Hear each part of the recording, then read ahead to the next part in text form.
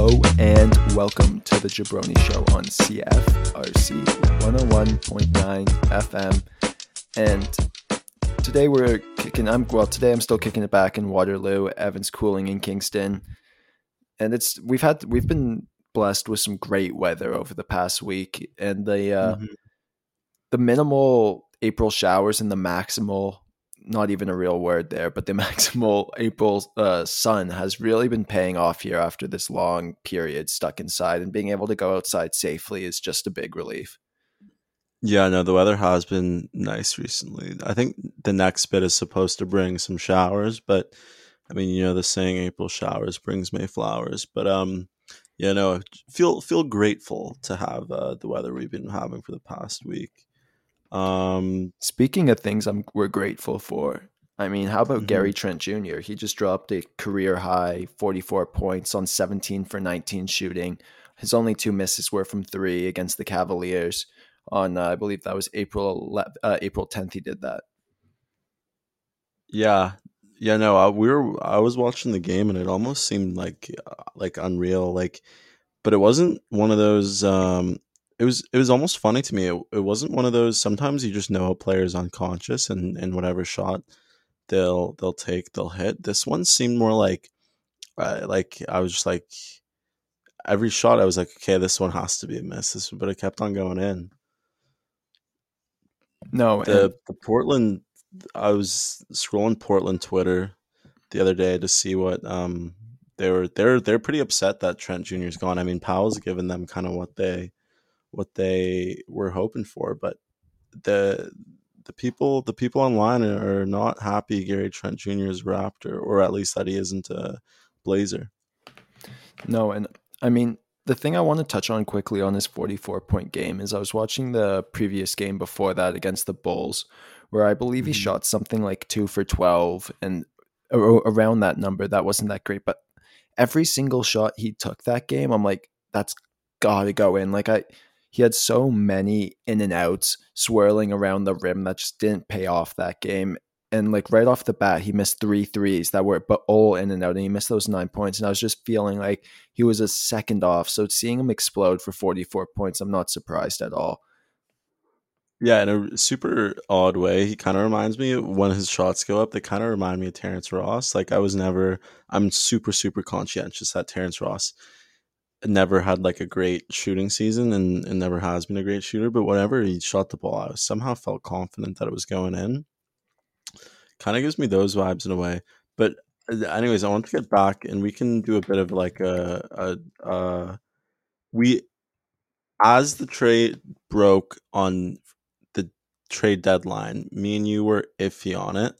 And then about 5 days later, when we recorded for the show, we were progressively happier with the deal.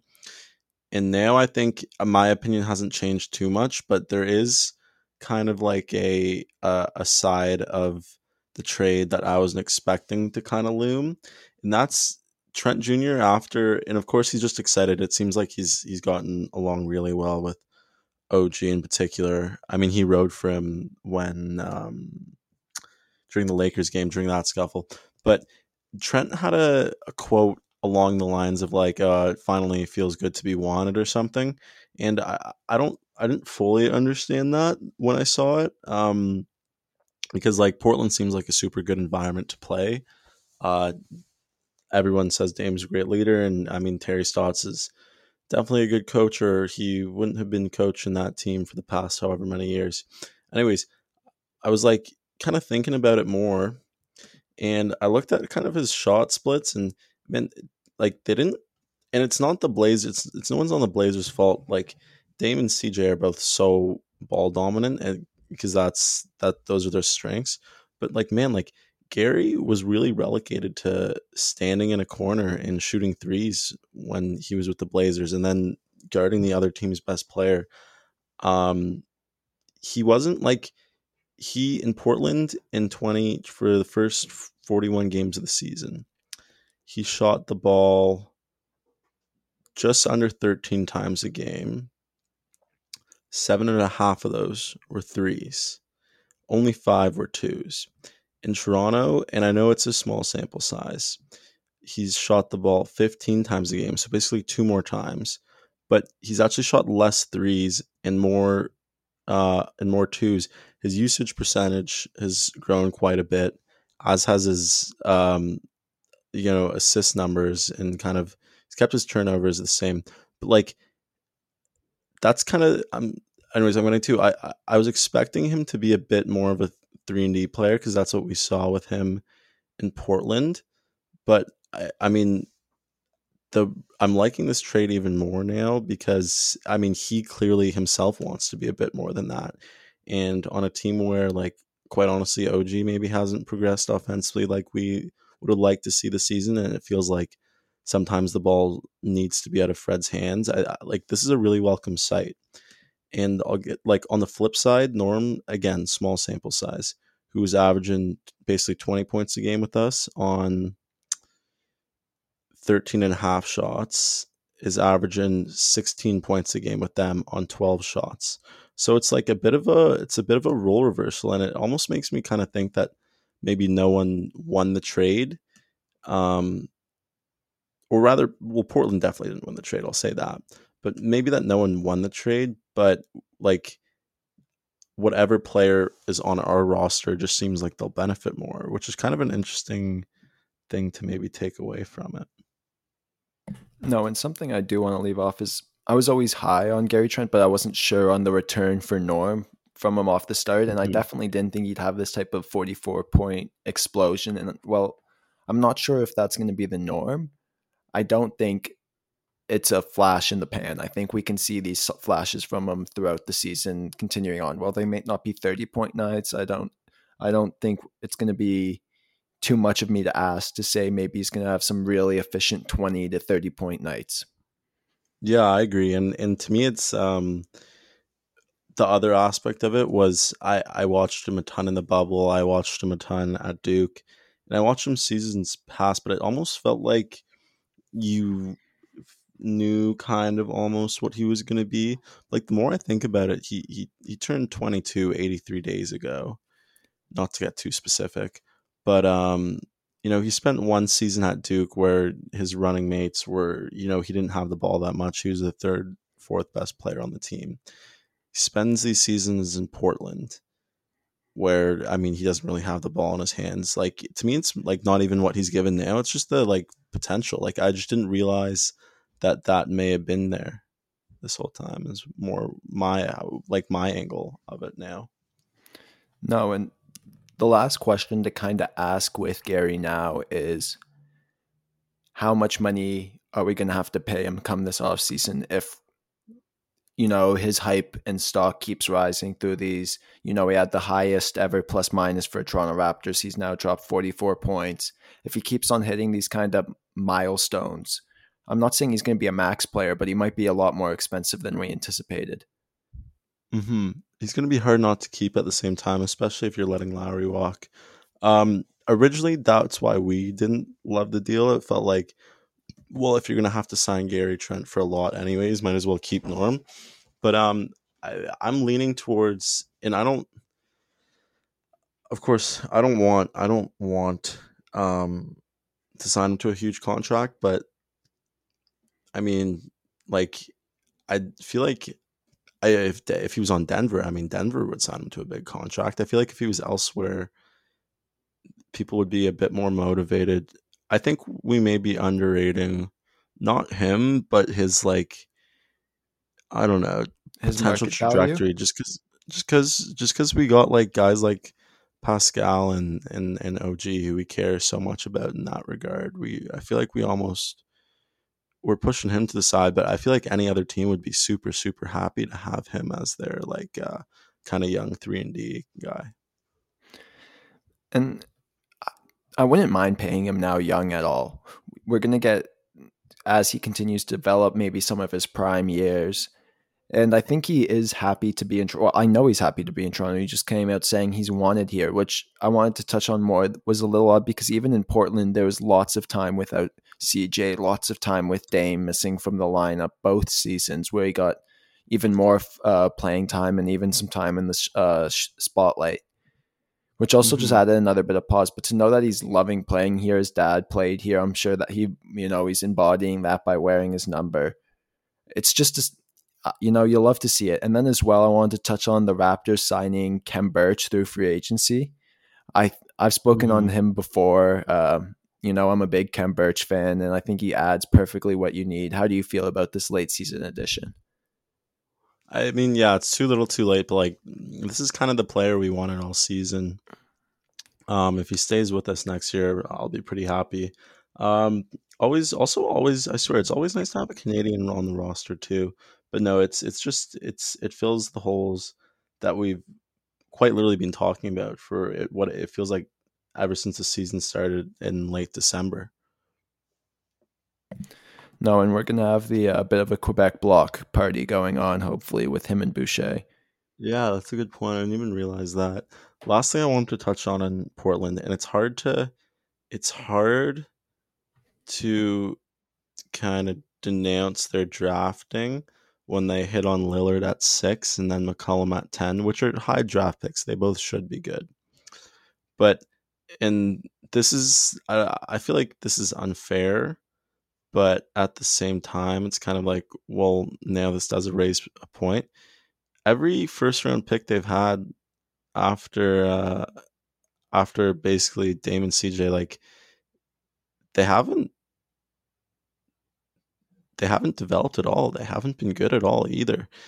I mean, like between Anthony Simons, like Nas Little, Justin Jackson, Caleb Swanigan, like none of them have developed at all offensively. So now I'm almost kind of, it's another little bit of interesting thing to take out of it. It's not worth thinking about anymore, but it's just like it's the end trading in the NBA is different. It is interesting, I find, because every team's so different. It's like teams would never teams hated trading with the Spurs or just wouldn't do it because like they quite literally weren't sure what that player would look like in their system.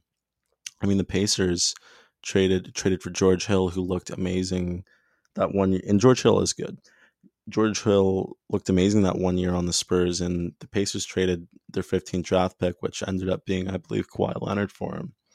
Um, it's interesting to see how a player's value can change so fast in the league.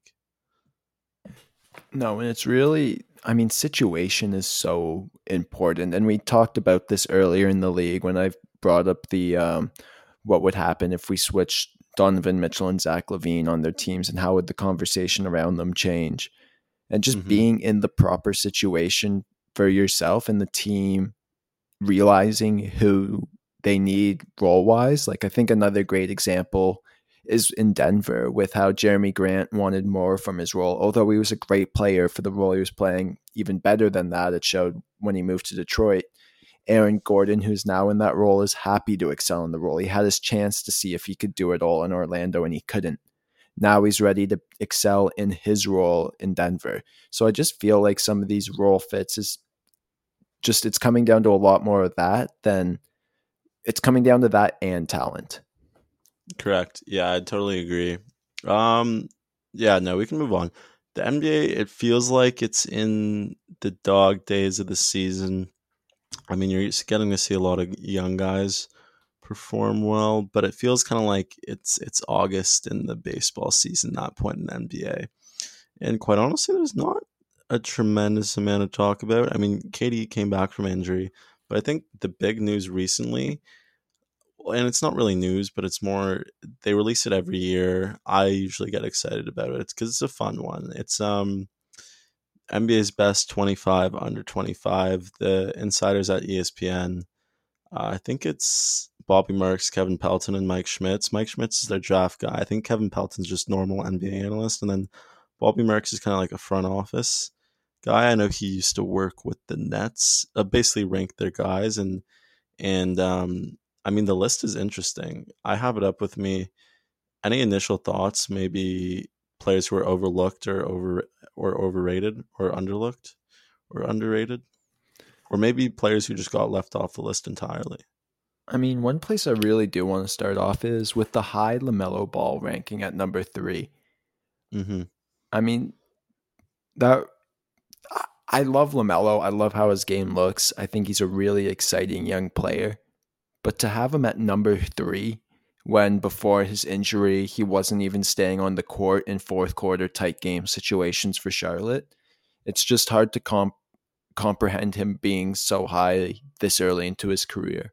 While I don't have doubts that he could potentially reach that level in coming seasons, just with his small sample size and inability to stay on the court in that fourth quarter, I don't think it's the correct rating at 3. Yeah, no, I'm with you. And it's important to remind yourself that this list is not based on current standing, but potential. And I mean, Mel is 19 and a half basically. But I'm with you on that. I honestly don't mind them putting a guy like, if it is potential, a guy like Melo over someone like maybe a Devin Booker or a Shea Gilgeous Alexander. But putting Melo over a guy like Tatum or Simmons, in my opinion, is just it doesn't make that much sense. Although there is reason to be excited about Melo. My biggest quarrel with the list is, man, Donovan Mitchell at 4 is super, super high, especially when the list is based off potential. And Mitchell's 24 and a half. He's like the least, it feels like he's the least efficient on this list. Or at least the top half of this list. And he just, I don't know. That seems super high to me. I mean, I'd take Tatum over him. I'd take Fox over him. I'd take Simmons over him. I'd take Booker over him. I'd take Bam Adebayo. I'd probably take Shea Gilgeous Alexander. I'd probably take Ingram. I'd probably take Jalen Brown. I mean, I'd probably I take mean, John that's Morant too. I'd say that's disrespectful, some of those players. Donovan Which Mitchell's been in the ones? playoffs since he was a rookie, has led this team. And And what has he done in the playoffs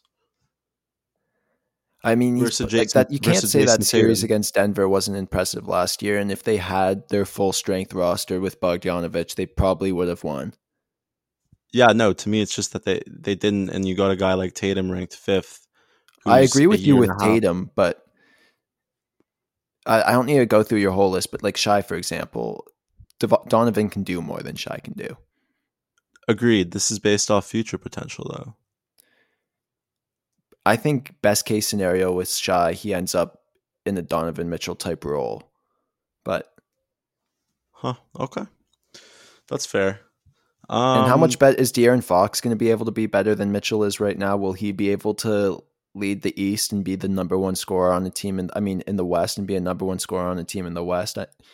It's just that I don't know. I say I becoming the number one scorer on the team in the hardest conference in the league I is a mean pretty Fox high bar. Fox, but Fox is a number one scorer in the league, and he's averaging 24 points and 7 assists on better efficiency than Mitchell. I think But Mitchell's he loses games. I agree. Their situations are entirely different, but I like my, this is my thing with All Star and MVP, which I think you tend to lean to agreeing with me. I think we think the same way that the team success should be weighted because it's an important factor. But on a list of when it's really just 25 under 25, I think this is a really just future potential. And like, I mean, it's almost, it does feel impossible to compare Mitchell and Fox. So I just think I'd take Fox on my team before Mitchell. That's the way I kind of see it. Yeah, no, I'd probably take Mitchell over Fox, but at that point, we're just nickeling and diming each other. It's true. Yeah, they're probably pretty similar, to be honest.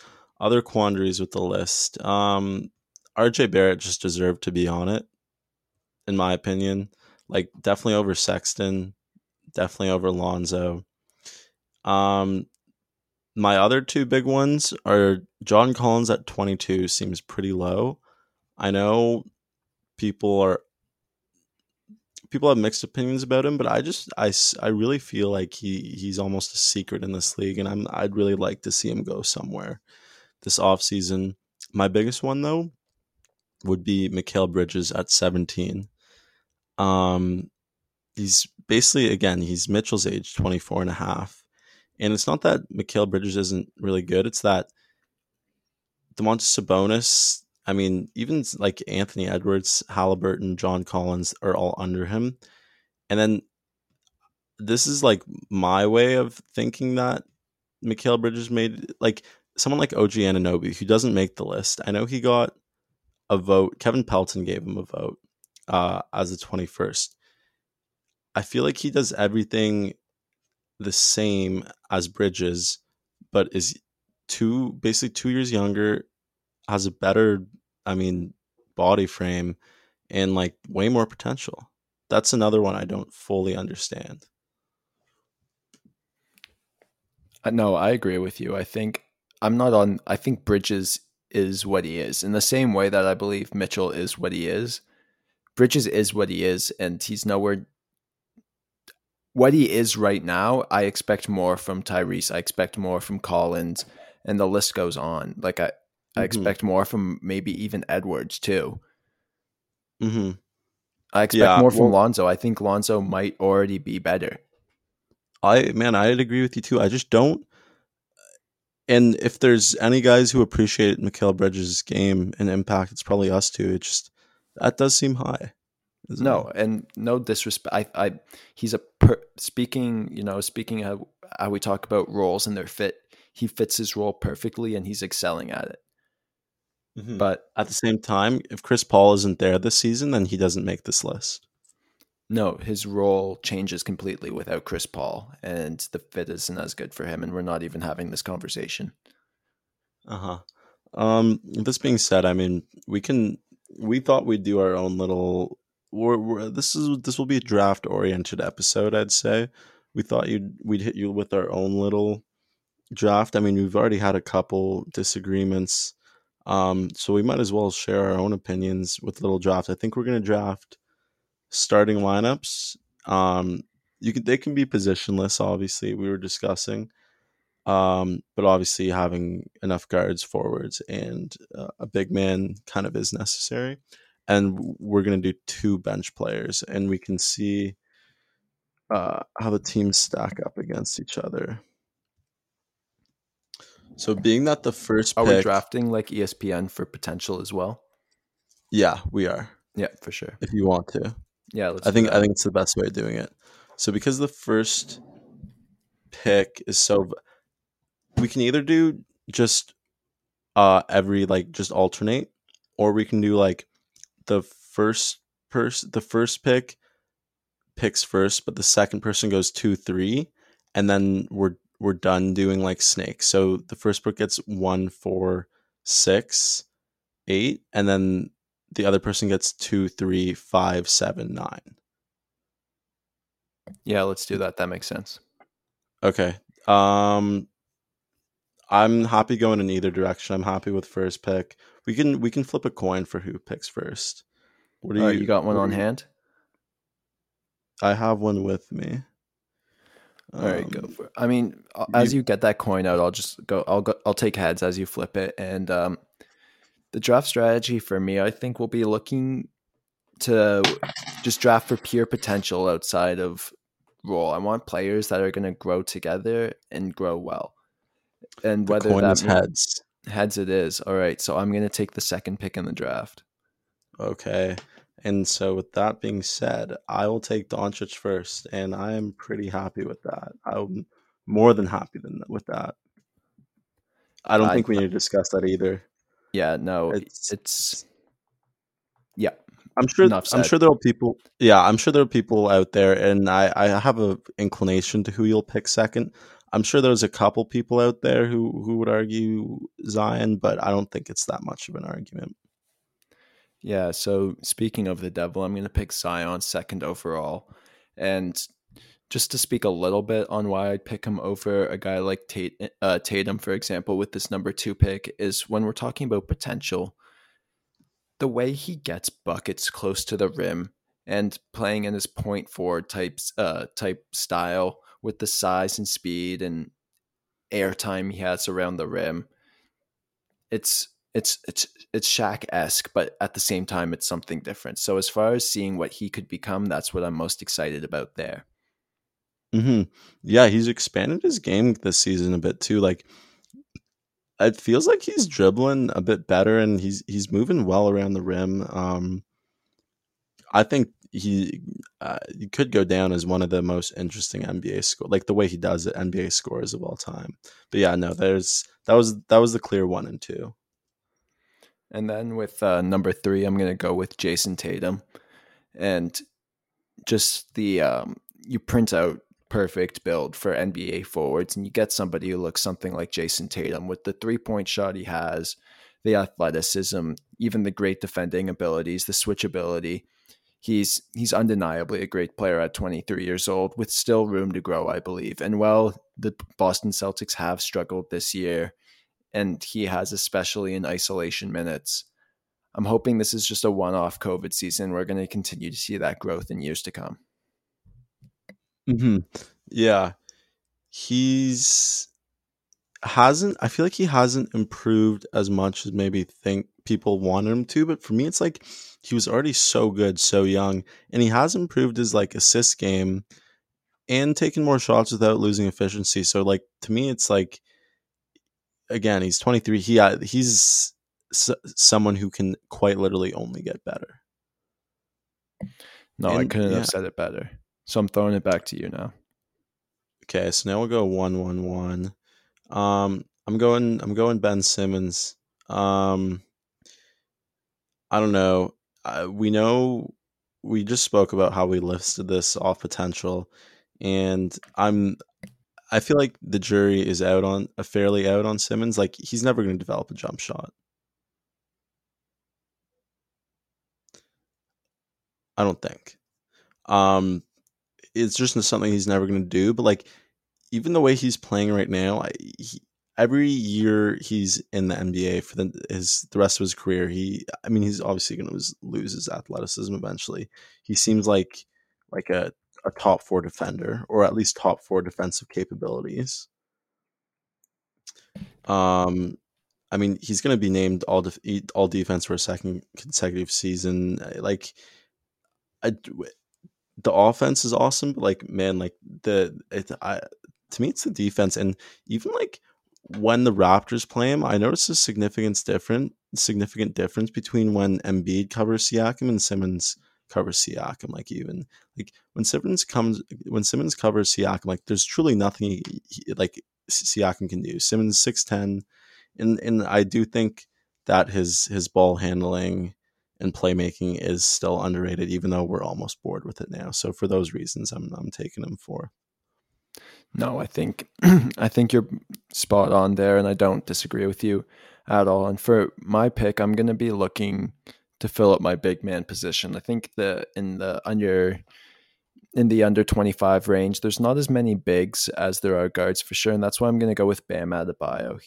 And I think looking back, it's going to be insane to think that he didn't make the All-Star game this year when he's only improved on his statistics that he's continually improved on every year.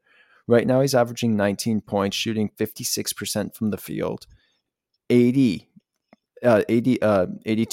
from the free throw line, a huge improvement from only 69% last year, a block a game, and I don't see why he can't keep getting better. He's looked unbelievable this year. He's taken on a much bigger role and he's excelled at it. So for that reason, and that only, I think he's 23 right now, he's got lots of room to grow. You're currently talking to a guy who invested in 5 Bam Adebayo rookie cards. In a weird way, he's the most underrated player in the league. As ridiculous as it sounds, I swear it's true. He only shoots the ball like 12 times a game. He ends up scoring, I mean, 19 points. There's no one who like actually, I swear, does more for his team, but like is kind of overlooked in a weird way than Bam. Like without Bam, that team all of a sudden like has such a big like hole down there. I mean, like it's almost like I'm almost excited, and man, like underratedly, like 5.5 assists for him this season. That's a lot. 23 player efficiency rating, 6.6 win shares. I think he's upwards leading the league in the win share categories. Yeah, in kind of a age group that's not too heavy on big man, I think that that will end up being probably the best pick in this draft. For reference, Bam ranks uh, eighth in the league with win shares at 6.6. James Harden, who people are now claiming to be the MVP, and win shares isn't a tell-all stat, but it is a good one. James Harden's at 6.8, Giannis at 7.6, and I mean guys like Donovan Mitchell's at 6, Stephen Curry's at 6.1. So yeah, no, I'm on the Bam train. Oh, I think you just won the draft with that one. Okay, I got to recoup. Um, there aren't like you said, there aren't great big men. The next kind of really good big man is like one of Sabonis, Allen, or I mean, you can go Aiden, but I don't want to. Um, I'm gonna go guard heavy. Right now, it's between Shea and Lamelo for me. No Jalen Brown, eh? Not yet, no, not yet. I got Doncic and Simmons on my team, so I'll take. This is a tough one. I mean, when you're debating between Shea and LaMelo, you're debating between two guards with great size, great passing ability. I mean, both of them look to have a great shooting touch as well.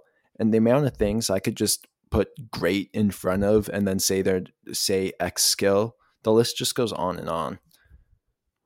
And you know what? I'm reverting my attention somewhere else, and I'm gonna feel like you may be looking there with your next pick, so I may just end up scooping up whoever you don't pick. But I'm kind of matching your Jason Tatum. To me, he's just Tatum, except kind of slightly worse at everything. But like, that's almost an endorsement more than anything, because I mean, 2 minutes ago we were just praising Tatum like he's a god. I'm going Brandon Ingram here. He's too talented. I honestly don't know how much better he's gonna get, but every time I watch him, I feel like it may never happen, but he has a serious chance to be like a top five player in this league. Kind of like when you watch Tatum. I don't think it will ever happen, but I think Brandon Ingram is that good. No, I think you've made a great selection here, and like you said, you're drafting right where I'm thinking. I'm wondering if you're going to be, I guess, surprised by this next pick. And I'm going to go with my boy Michael Porter Jr. at 22 years old only, averaging 17 points a game with a 540 field goal percentage, almost shooting 50% from three. And I mean, recently he's just been going off. His defense, which was a subject of discussion during the bubble, I think has come around, and he is now a competent on and off ball defender. I'm not saying great by any means, but he's not a net minus at this point who's being consistently hunted. His size and shooting ability is undeniable, and I think barring any major injury, he has a very, very high ceiling, and we're only seeing the bottom of it right now. Yeah, his ceiling is undoubted. I mean, people feel kind of split on Porter Jr. Like, I know myself, I would have looked to him about 5 picks later. But like, even in the guys who voted, his position ended up being 14 amongst the 25. But Sean Marks had him at number 3, so that's ahead of Simmons, Booker, all those guys. Super, super high. Pelton and Schmitz both had him at 18. So he's a bit of a like divisive character in a way.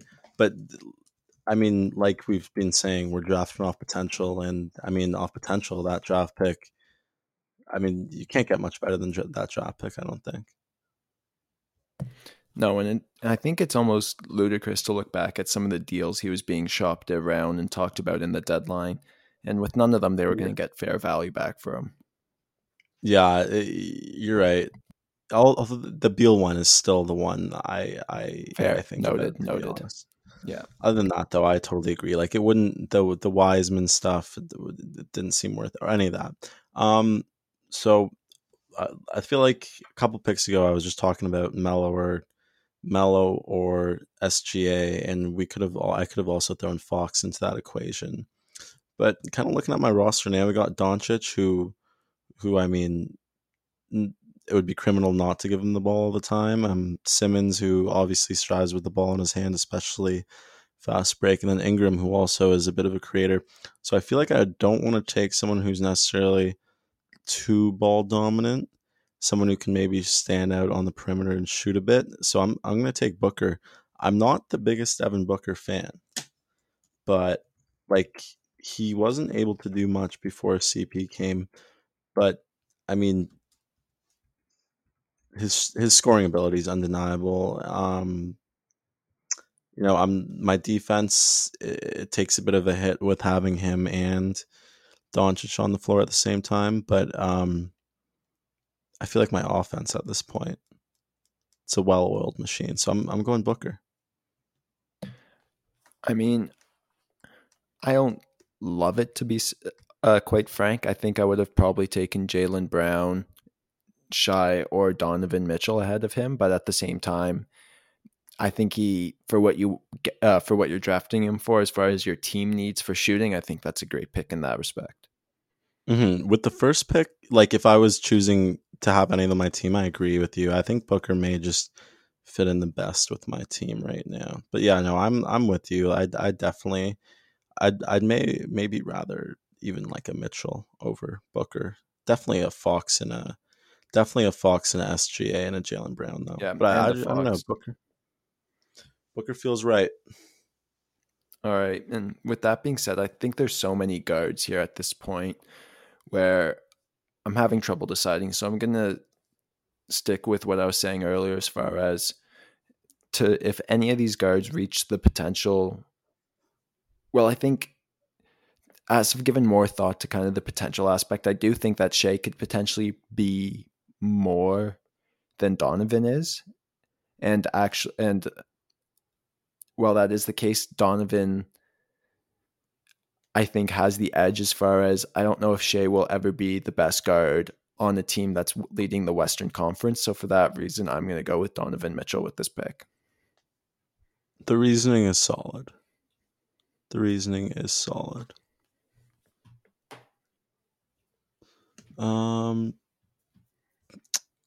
Okay, and I'll be your foil then. I'm going SGA. I mean, he's shooting 42% from three. He's young too. He's 22 years old. Um, I think he's like one of the only 8 players to average at least 23 points and 5 assists on over 60% true shooting. My thing with Shea, and it raises kind of a good point because Donovan is thriving in a good situation and they're winning. Like, and Donovan has been winning ever since he entered the league, and not all players can win. With Shea, it's like you could argue, and I'd even argue that because there's such kind of not garbage, but nothing around him, that his numbers feel a bit elevated. But to me, it's like he's young, like really young, and he's not just in a bad situation, like, or excuse me, I think he's in a good situation, but like his teammates aren't just bad. His teammates are kind of really, really no ones. And to be like not hot, like my point is that if another player was in this situation, like maybe like a Zach LaVine, for example, I feel like they'd just start hucking, becoming like inefficient. Shea's the opposite. His effective field goal is at 571, which is super high for the 6'6", basically combo guard that he plays. And again, 24 points a game on 6 assists and 5 rebounds. They're basic stats, but I feel like if you showed people these stats on the streets, they'd be surprised that it's Shea putting them in. So I'm going him off of potential and what he's shown. He's another one where it, it feel it feels like he can only get better as well. No, I completely agree. And now I'm in a position where I'm really trying to cut hairs between these remaining guards. So I'm looking at Trae Young, John Morant, and a Jaylen Brown, as well as a De'Aaron Fox. And I'm trying to think if, as far as Trae Young, he's got unreal potential, but how much better is he realistically going to get than he is right now? Which is crazy to Mhm. think at 22 years old. Has he maxed out? Yeah, but I think you have something there because they said, okay, I mean, the first year in his league, the Hawks were just terrible, and he put up numbers and looked good. In the second year, they improved a bit, and he put up more numbers, but the Hawks looked really bad. And now coming into this year, and I know they've made a bit of a turnaround recently, but they've surrounded him with really good players, and it just like it doesn't, and it's like not necessarily a knock on him. He just doesn't feel like he's ever going to reach the upper echelon. I think he's really good as I think he'll kind of hover around a fringe all-star for the rest of the career. For me, it's just the why choose a guy like Trey when you can just choose a guy like LaMelo, who they give you different things on offense, but like Trey's defense is it's non-existent. And it's not even like his fault. He's just really small, and that's not always great. Did I miss it? Did you not draft LaMelo Ball? I did not draft him. I was going to draft him next. Well, I thought you had picked him. So with that being the case, I'm going to go with LaMelo Ball with this pick. Yeah. Yeah, I Eh, was waiting for that. yeah, no, I think as all the things we discussed at the top of this segment all remain to be true. His size is undeniable. His just the excitability of his game and what he could potentially do on the court. I think he's gotten a lot of people enamored because there's only a couple players who have really been hyped up their whole life and have seemingly lived up to it. I mean, we Hmm. can look at, well, this is a very vast example. I want to talk about maybe LeBron, for example, and the type of media attention he got, because that's the only player I can think who from such a young age got as much media attention as LaMelo did. And he was even under more scrutiny, more weird situations, and just he's excelled through it all. So there's something that's just created this kind of, I mean, I don't know if I'm looking at it through rose colored glasses, but I feel like everybody wants to see him succeed. And I think everybody does believe in it as well after seeing what we've seen through the season at this point before his injury. Yeah, to add to your point, I feel like there's been three players who even before entering the league have been hyped up not necessarily for their skill, but for everything, and that's like you mentioned, one LeBron, and then I'd go two Lonzo, and then three LaMelo. Man, to me, it's like everything you heard about LaMelo, everything you saw and questioned, it just turns out that the people saying LaMelo would be this good the whole time were just right. Like he's not showing you anything that you feel like he couldn't do. He's just and turns out he's really really really good at basketball. And I swear when March Madness was going on, I I saw some Mellow news on my timeline. It doesn't matter, but my thinking was, what his hype would have been like if he was in college, and I feel like he also like his pick uh uh his pick spot would have been different. I feel like it would have been raised higher than three. But yeah, no, that's probably the biggest value anyone's gotten out of this draft so far. Mellow that deep, that late rather. Yeah, no, with my second last pick, I definitely don't regret it. Nor should you. All right, I do not have a big man yet. That doesn't phase me. I'm going with who I feel like is the best player on the board. I'm going with De'Aaron Fox.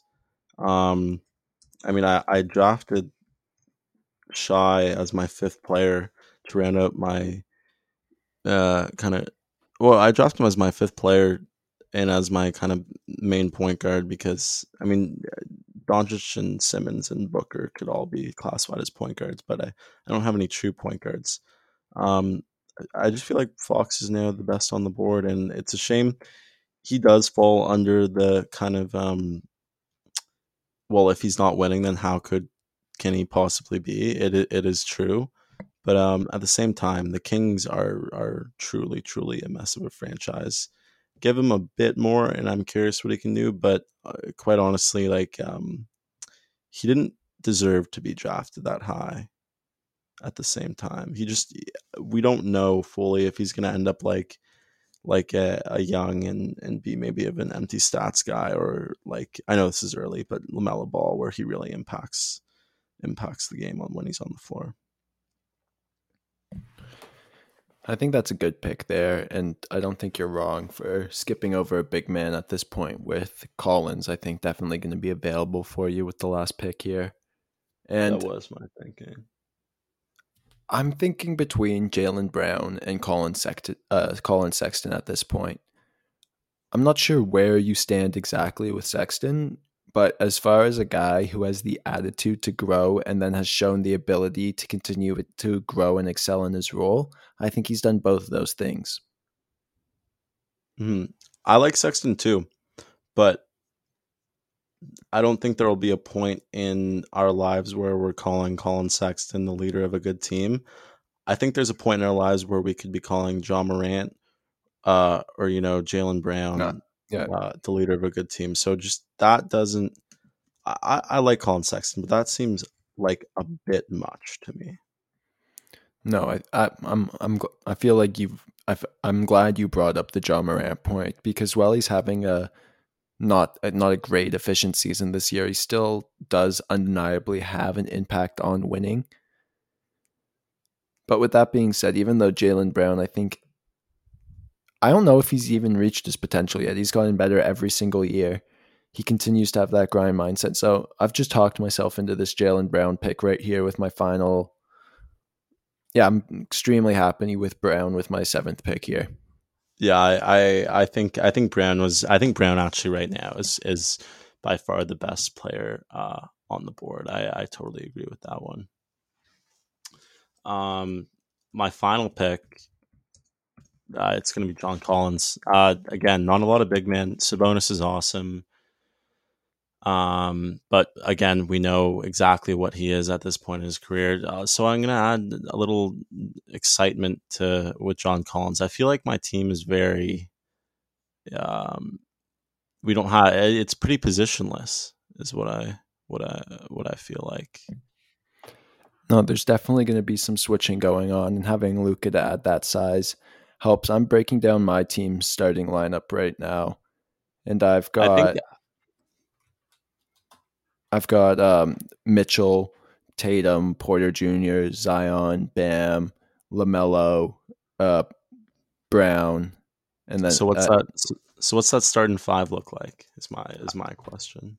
you see for the starting five, I know I've got Mitchell at point guard, and then for shooting Yeah, guard, I've got to decide between Tatum or Brown. Well, I'll go Tatum at shooting guard, and if we're going by potential, I'll probably keep Porter Jr. at small forward, and then Zion at power forward, and Bam at center, with Brown and yeah. Lamelo off the bench.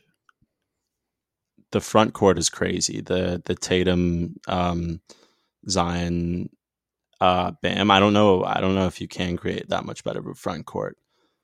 But yeah, no, the backcourt is decent. I'm trying to think I think my best combination, and the only locked in positions would be Doncic at the 1 and then Booker at the 2. But I'd probably go Ingram 3, Simmons 4, then Collins 5 with Shea and Fox off the bench. I think that may be the way mine worked out. I don't know. I feel like you have a lot more talent than me I in your 5. I don't know if I'm ready to crown myself the winner, but I think getting that Bam pick and then sneaking out maybe Lamelo near the end as well as Brown, just as far as those later round value picks, edged out Fox and who else did you grab there at the end? Collins. Yeah, and Collins. Yeah, no, I think the BAM definitely pushes you over the edge. But I think even without that, I think you got me on this one. And with that being said, the future of the league is looking extremely bright in these players' hands, and I honestly can't wait to see how Doncic and Zion continue to grow, and if there is kind of a battle for the king of the NBA, does Giannis take that over? Because we only know how many years that LeBron has left up at the throne. Yeah, yeah. My question is, do you think? And it's like the age old debate, which I still like thinking about, especially when we're talking about like young players and their future. So LeBron whether LeBron is still the best player in the league is kind of unimportant. Whether but whether he's going to be out of the league or at least out of the top in 3 years, and then I'd like to think Katie, Kawhi will be at really the end of their primes, but still in their primes, and then you have, for me, I mean, would also at that point be at the relative end of his prime. Um, you got Giannis out of the kind of the Jokic, or Embiid. Doncic, Jokic, Giannis, Embiid, Zion. I feel like I've kind of named all the big candidates. I don't know if you want to put Cade on there, Cunningham, who looks like, I don't know, he's really impressed me. But who do you think will be? Because it's LeBron's I been the mean, you best could player. maybe Like, put Jimmy Butler. No, no, he's too no, old. I'm not with you on that one. I'm not gonna lie. But it feels like for our lifespan, LeBron's been the number one for the entire time. I have no clue who the next number one's gonna be.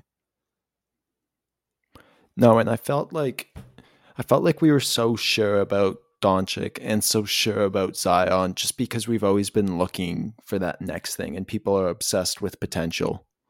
Yeah. That I mean, and the thing with the next thing is that we people are already done with Giannis, who's having another, I think, MVP worthy season. Hmm. Not not that he's the definite winner at this point, but at least should be in the conversation. I wouldn't be surprised if we see Jokic as a top player to continue in time. I mean, it feels like the media almost doesn't want. He's 26 years old. He does legitimate. When I say he does everything, it's not an understatement. I don't know, Correct. but at the same time, it's going to be exciting to see who grabs the mantle and as well who the NBA wants to grab the mantle because that will also be visible. Yeah, that will play a huge factor. I agree.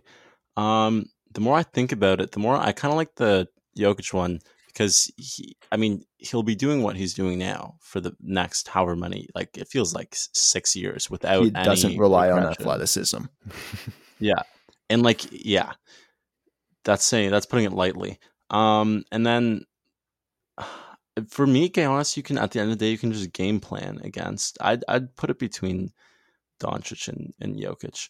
But like, honestly, now that we're having this conversation, I feel like the two biggest things to take out of it is that, or I guess it's really one, there there will probably never be like, um, I mean, there will be eventually, but we don't know who it is right now, and they may not even be in high school or past high school. But like, I swear at every point in this show, I remind myself at one point how good LeBron is and how much we take him for granted. Realistically, there won't be like another like consensus one for a while, maybe after LeBron.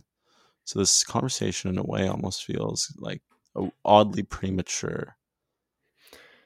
No, and as far as people talk about, and when they do become the one, there'll always be the comparison back to, well, is he better than LeBron was? And it will always be no. I mean, there's a point where we might start saying yes, but as time goes on, LeBron is going to start being held in the same sort of accord as Jordan is, and there'll be probably some more settled GOAT debate after LeBron's career finishes out. Either he could finish out as a really tight conversation for number one, which I think it already is. He could even become the definitive number one or the definitive number two, but I don't see anybody taking that spot away anytime soon. And even these players we talk about who could take the mantle, they would start needing to have consistent success now. Oh, right now, and unless of it, yeah, that's the thing. Like, unless if Doncic is making the next nine finals, which isn't happening, like it's feels like yeah, feels like unless if you in your third year or like a top four player, you're like already behind the race. And LeBron came out of high school, which we forget about as well. That's another good point. Yeah, like it is crazy to think about. Um, like Tatum's like 23, and it feels like he has only.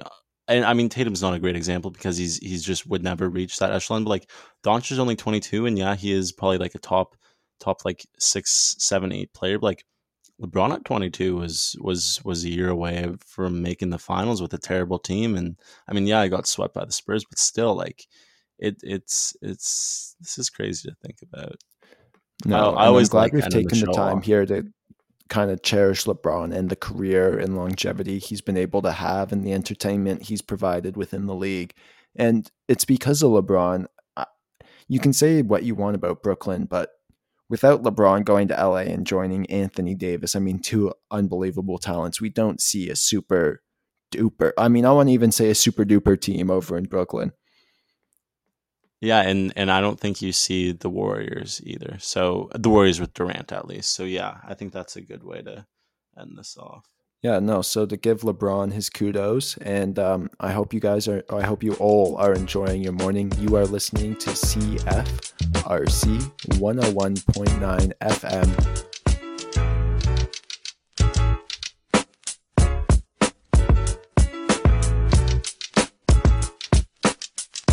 We're Paragon Cause, and you're listening to JB on CFRC 101.9 FM.